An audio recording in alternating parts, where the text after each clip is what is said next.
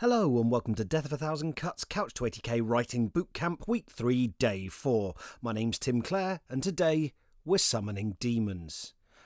This is one of my favourite narrators, the demon Screwtape from C.S. Lewis's novel The Screwtape Letters.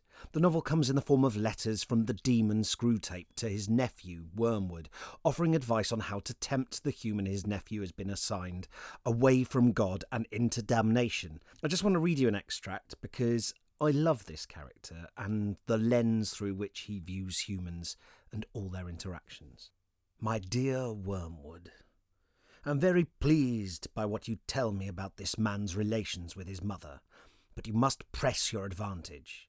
The enemy will be working from the centre outwards, gradually bringing more and more of the patient's conduct under the new standard, and may reach his behaviour to the old lady at any moment. You want to get in first. Keep in close touch with our colleague Clubbos, who is in charge of the mother, and build up between you in that house a good settled habit of mutual annoyance, daily pinpricks. The following methods are useful. 1. Keep his mind on the inner life. He thinks his conversion is something inside him, and his attention is therefore chiefly turned at present to the states of his own mind, or rather to that very expurgated version of them which is all you should allow him to see. Encourage this. Keep his mind off the most elementary duties by directing it to the most advanced and spiritual ones. Aggravate that most useful human characteristic, the horror and neglect of the obvious. You must bring him to a condition in which he can practice self-examination for an hour without discovering any of those facts about himself which are perfectly clear to anyone who has ever lived in the same house with him or worked in the same office. 2. It is no doubt impossible to prevent his praying for his mother, but we have means of rendering the prayers innocuous. Make sure that they are always very spiritual, that he is always concerned with the state of her soul and never with her rheumatism. 2 advantages will follow. In the first place, his attention will be kept on what he regards as her sins, by which, with a little guidance from you, he can be induced to mean any of her actions which are inconvenient or irritating to himself. Thus you can keep rubbing the wounds of the day a little sorer while he is on his knees. The operation is not at all difficult, and you will find it very entertaining. In the second place, since his ideas about her soul will be very crude and often erroneous, he will, in some degree, be praying for an imaginary person, and it will be your task to make that imaginary person daily less and less like the real mother, the sharp-tongued old lady at the breakfast table. In time, you may get the cleavage so wide that no thought or feeling from his prayers for the imagined mother will ever flow over into his treatment of the real one. I have had patients of my own so well in hand that they could be turned at a moment's notice from impassioned prayer for a wife's or son's soul to beating or insulting the real wife or son without a qualm. 3. When 2 humans have lived together for many years, it usually happens that each has tones of voice and expressions of face which are almost unendurably irritating to the other. Work on that. Bring fully into the consciousness of your patient that particular lift of his mother's eyebrows which he learned to dislike in the nursery, and let him think how much he dislikes it. Let him assume she knows how annoying it is and does it to annoy. If you know your job, he will not notice the immense improbability of the assumption. And, of course, never let him suspect that he has tones and looks which similarly annoy her. As he cannot see or hear himself, this is easily managed. 4. In civilized life, domestic hatred usually expresses itself by saying things which would appear quite harmless on paper, the words are not offensive, but in such a voice or at such a moment that they are not far short of a blow in the face. To keep this game up, you and Glubbos must see to it that each of these 2 fools has a sort of double standard. Your patient must demand that all his own utterances are to be taken at their face value and judged simply on the actual words, while at the same time judging all his mother's utterances with the fullest and most oversensitive interpretation of the tone and the context and the suspected intention. She must be encouraged to do the same to him. Hence, from every quarrel they can both go away convinced or very nearly convinced that they are quite innocent. You know the kind of thing. I simply ask her what time dinner will be, and she flies into a temper. Once this habit is well established, you will have the delightful situation of a human saying things with the express purpose of offending, and yet having a grievance when offence is taken. And just because I can, here's a bit from later on that is just one of my favourite bits of writing. Being part of the infernal bureaucracy, Screwtape, of course, refers to the devil as our father below and God as the enemy. My dear Wormwood, I have been thinking very hard about the question in your last letter. If, as I have clearly shown, all selves are by their very nature in competition, and therefore the enemy's idea of love is a contradiction in terms, what becomes of my reiterated warning that he really loves the human vermin and really desires their freedom and continued existence? I hope, my dear boy, you have not shown my letters to anyone. Not that it matters, of course. Anyone would see that the appearance of heresy into which I have fallen is purely accidental. By the way, I hope you understood, too, that some apparently uncomplimentary references to Slubgob were purely jocular. I really have the highest respect for him, and, of course, some things I said about not shielding you from the authorities were not seriously meant. You can trust me to look after your interests. But do keep everything under lock and key. The truth is, I slipped by mere carelessness into saying that the enemy really loves the humans. That, of course, is an impossibility. He is one being, they are distinct from him. Their good cannot be his. All his talk about love must be a disguise for something else. He must have some real motive for creating them and taking so much trouble about them. The reason one comes to talk as if he really had this impossible love is our utter failure to find out that real motive. What does he stand to make out of them? That is the insoluble question. I do not see that it can do any harm to tell you that this very problem was a chief cause of our father's quarrel with the enemy. When the creation of man was first mooted, and when, even at that stage, the enemy freely confessed that he foresaw a certain episode about a cross, our father very naturally sought an interview and asked for an explanation. The enemy gave no reply except to produce the cock-and-bull story about disinterested love, which has been circulating ever since. This our father naturally could not accept. He implored the enemy to lay his cards on the table and gave him every opportunity. He admitted that he felt a real anxiety to know the secret. The enemy replied, "I wish with all my heart that you did." It was, I imagine, at this stage in the interview that our father's disgust at such an unprovoked lack of confidence caused him to remove himself an infinite distance from the presence with a suddenness which has given rise to the ridiculous enemy story that he was forcibly thrown out of heaven. Since then, we have begun to see why our oppressor was so secretive. His throne depends on the secret. Members of his faction have frequently admitted that if we ever came to understand what he means by love, the war would be over and we should re-enter heaven. And there lies the great task. We know that he cannot really love. Nobody can. It doesn't make sense. If we could only find out what he is really up to. Hypothesis after hypothesis have been tried, and still we can't find out. Yet we must never lose hope.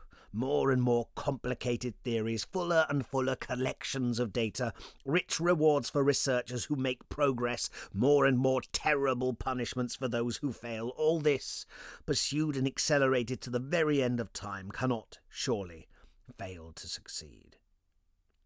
If ever we came to understand what he means by love, the war would be over and we should re-enter heaven. I think that's one of the most beautiful lines I've ever read, yet it came from the mouth of a demon. So look, here's the deal. You've intercepted a missive from one demon to another. Only the demon they're writing to, the demon that they're giving advice to, this demon has been assigned to you. And their job is to stop you writing. They're a demon of the anti-muse, and the demon writing this letter to them, giving them advice, they're giving him, her, or them advice on how to prevent the patient, that's you, from writing. How to sow discouragement, the times when the patient is weakest, the tricks they can use to draw you away should you ever get into that most dangerous position of being actually in front of the page. And if you should start to whisper it Establish a habit. What sort of tricks, subtle and diverse, can the demon employ to spoil it for you? So this letter, it's going to, of course, start Dear, and then a suitable demony name for your creature of anti-inspiration, and then the advice. I'll let you know when the 10 minutes is up. Got all that? Think you can do it? Ready? Go.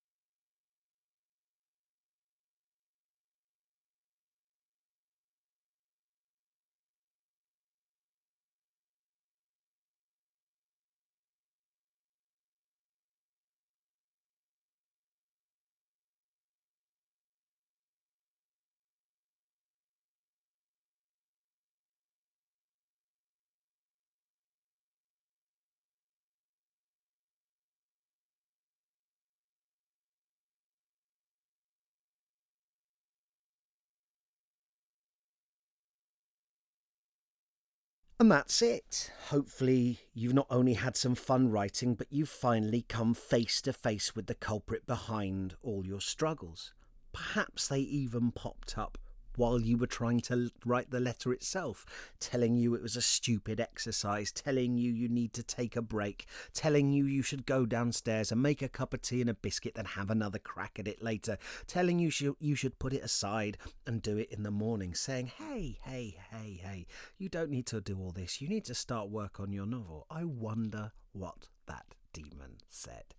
Or perhaps you ignored them, and to their frustration and horror, you wrote a huge and fulsome letter.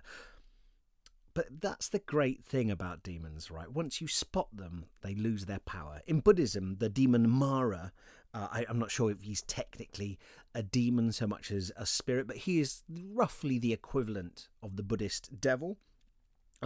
Mara appears to the Buddha at various points during the Buddha's quest for enlightenment, trying to tempt him away from it. But what I find really interesting about the story is after their big climactic battle where the Buddha becomes enlightened under the Bodhi tree and Mara's like raining down this huge shower of arrows that the Buddha transforms into lotus blossoms. In the years that follow that climactic battle, Mara still appears to the Buddha. He keeps turning up as the Buddha's teaching.